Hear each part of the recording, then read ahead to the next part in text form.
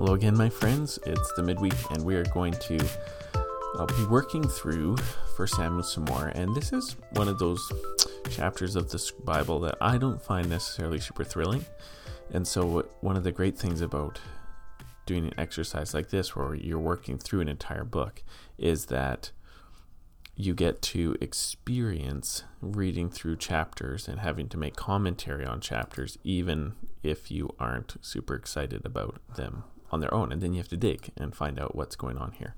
So in a summary, what's going to be happening is this chapter is about Saul chasing David around a few different locations, and about how God is protecting David by leading him. And in one sense, the theme of this book is who's talking to who. There's going to be lots of people kind of giving information and tattling and revealing locations, but the main thing that you see here is that God is revealing to David what to do, and he's also kind of ruling over providence in order to rescue David and other people.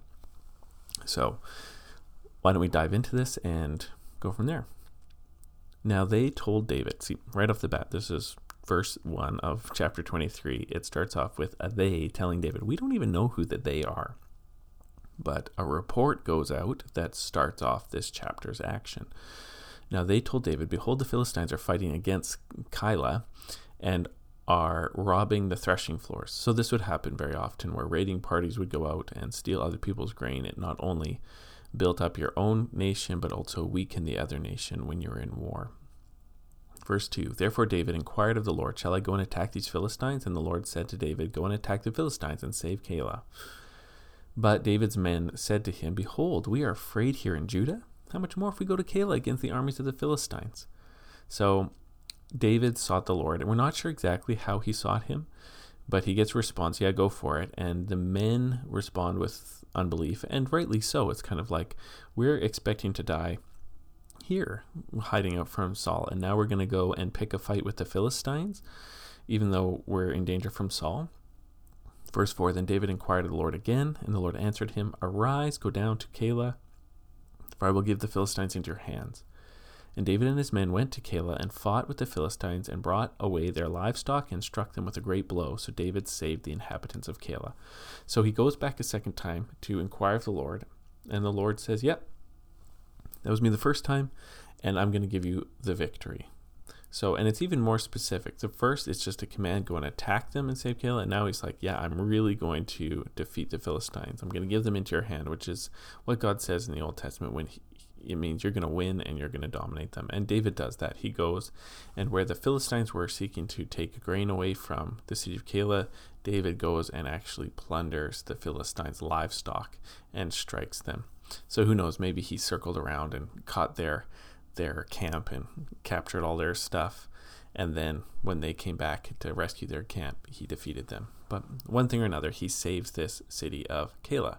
Now the end result is that he's now at this city, and people hear about what David's done, and there's going to be trouble.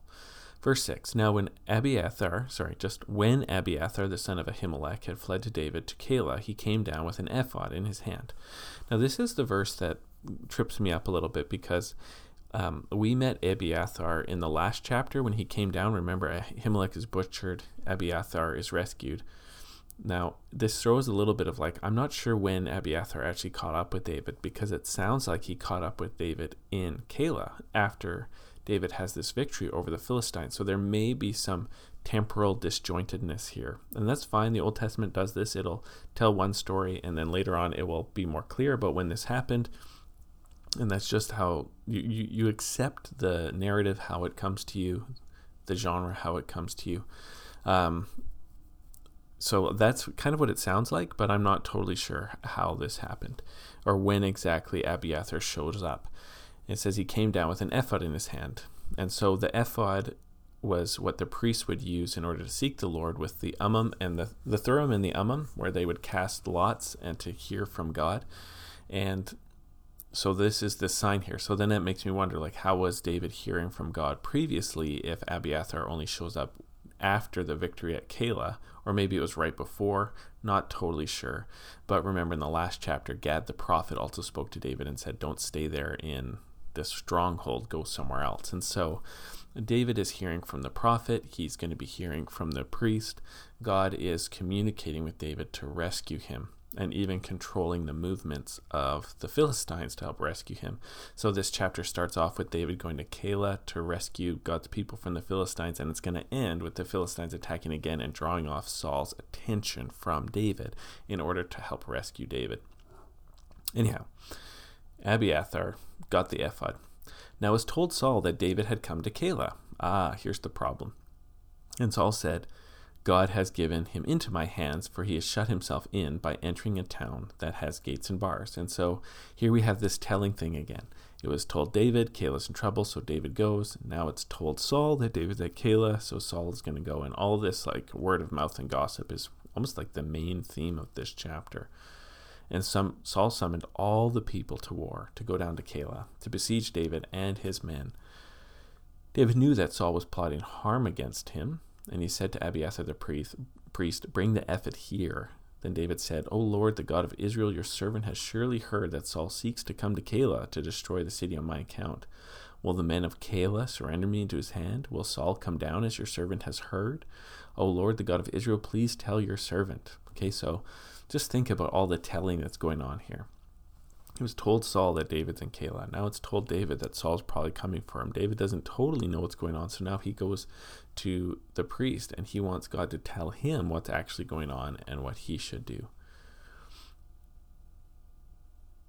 And the Lord said to him, he will come down. Verse 12, and David said, will the men of Keilah surrender me and my men into the hand of Saul? And the Lord said, they will surrender you. So how I imagine this is that Abiathar is actually using the Urim and the Thummim, I think that's what it is, to get these responses from God.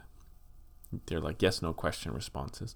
Then David said to his men, who are about 600, so they've grown from the 400 to 600 now, and they arose and departed from Keilah, and they went wherever they would go. Then when Saul was told that David had escaped from Keilah, he gave up the expedition, and David remained in the strongholds in the wilderness, in the hill country of the wilderness of Zuph. And Saul sought him every day, but God did not give him into his hand. So there's the theology of it right there in verse 14. Saul is seeking David, but God is not giving him into his hand. And sometimes he uses the gossip, and sometimes he's using supernatural communication to rescue David from Saul. Verse 15, David saw that Saul had come out to seek his life, and David was in the wilderness of Ziph at Horesh. And Jonathan, Saul's son, rose and went to David at Horesh and strengthened his hand in God. This is the center of this chapter here, when Jonathan shows up to strengthen David again, which is, again, a good reminder. David's human, and he can get encouraged and discouraged, and so God has provided Jonathan to go and encourage him afresh. And he said to him, do not fear, for the hand of Saul my father shall not find you. And this is true. Jonathan's speaking prophetically to David because his heart is right with the Lord. He speaks the truth from God. And so he himself, now David's heard from an anonymous source, from the Lord about Keilah. Now he's heard from the ephod, and now he's hearing the truth from God, from Jonathan. And God keeps talking to David to encourage him and rescue him. And Jonathan continues, you shall be king over Israel, which is true, and I shall be next to you. Saul, my father, also knows this. So Jonathan's not right here because he doesn't know that he's going to die with Saul in that final battle. When Saul dies, Jonathan's going to die too, but he's expecting to serve God by serving David and not be king himself, even though usually it's the son's or the king's firstborn son that would take over, at least some son. But Jonathan's willing to serve David because his eyes are fixed on the Lord. Verse 18, and the two of them made a covenant before the Lord. David remained at Horesh, and Jonathan went home. Then the Ziphites went up to Saul at Gibeah, saying, is not David hiding among us in the stronghold at Horesh on the hill of Hachilah, which is south of Jeshimon? So they've come, and they say it with this rhetorical question, isn't David hiding here? But what they're really saying is he is. Like, do something about it. Now come down, O king, according to all your heart's desire to come down, and our part shall be to surrender him into the king's hand. And Saul said, may you be blessed by the Lord, for you have had compassion on me.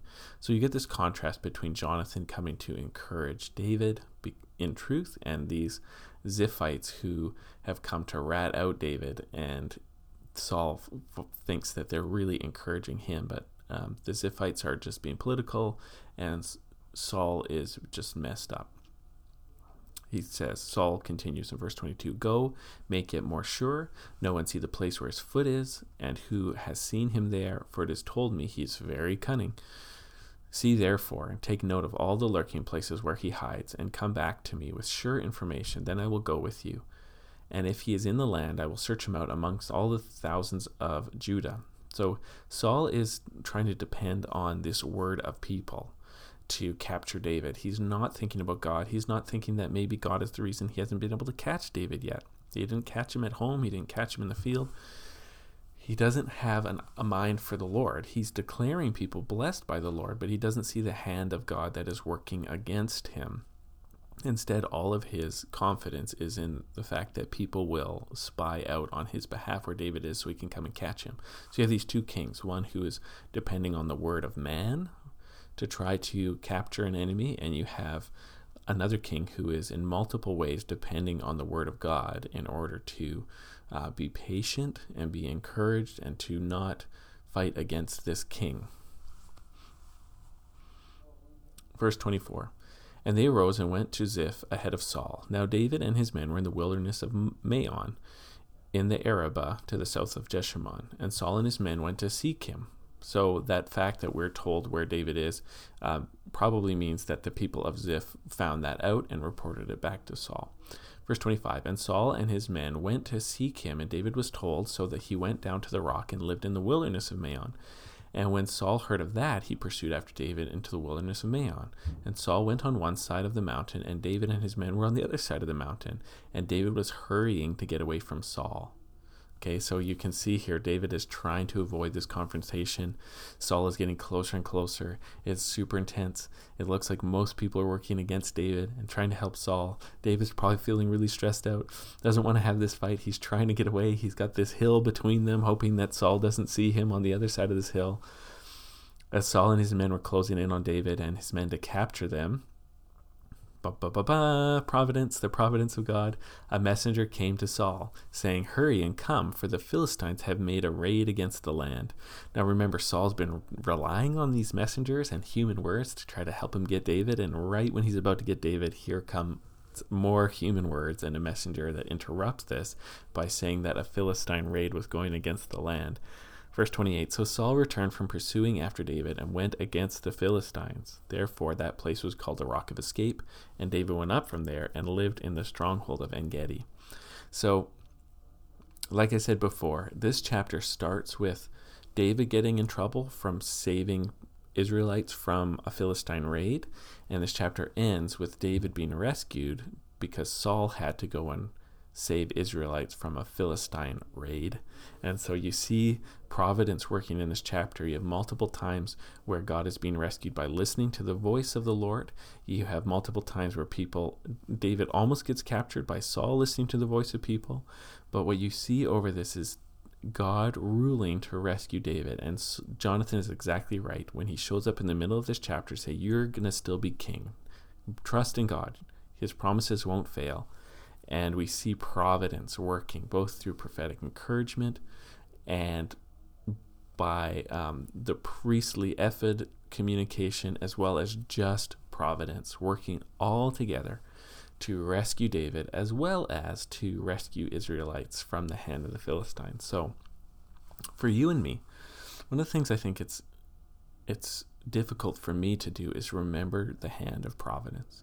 God is in control. He's in control of things like foreign armies attacking. He's in control of things like gossip and messengers. And he's in control of when he can supernaturally communicate to people, which I believe he still does.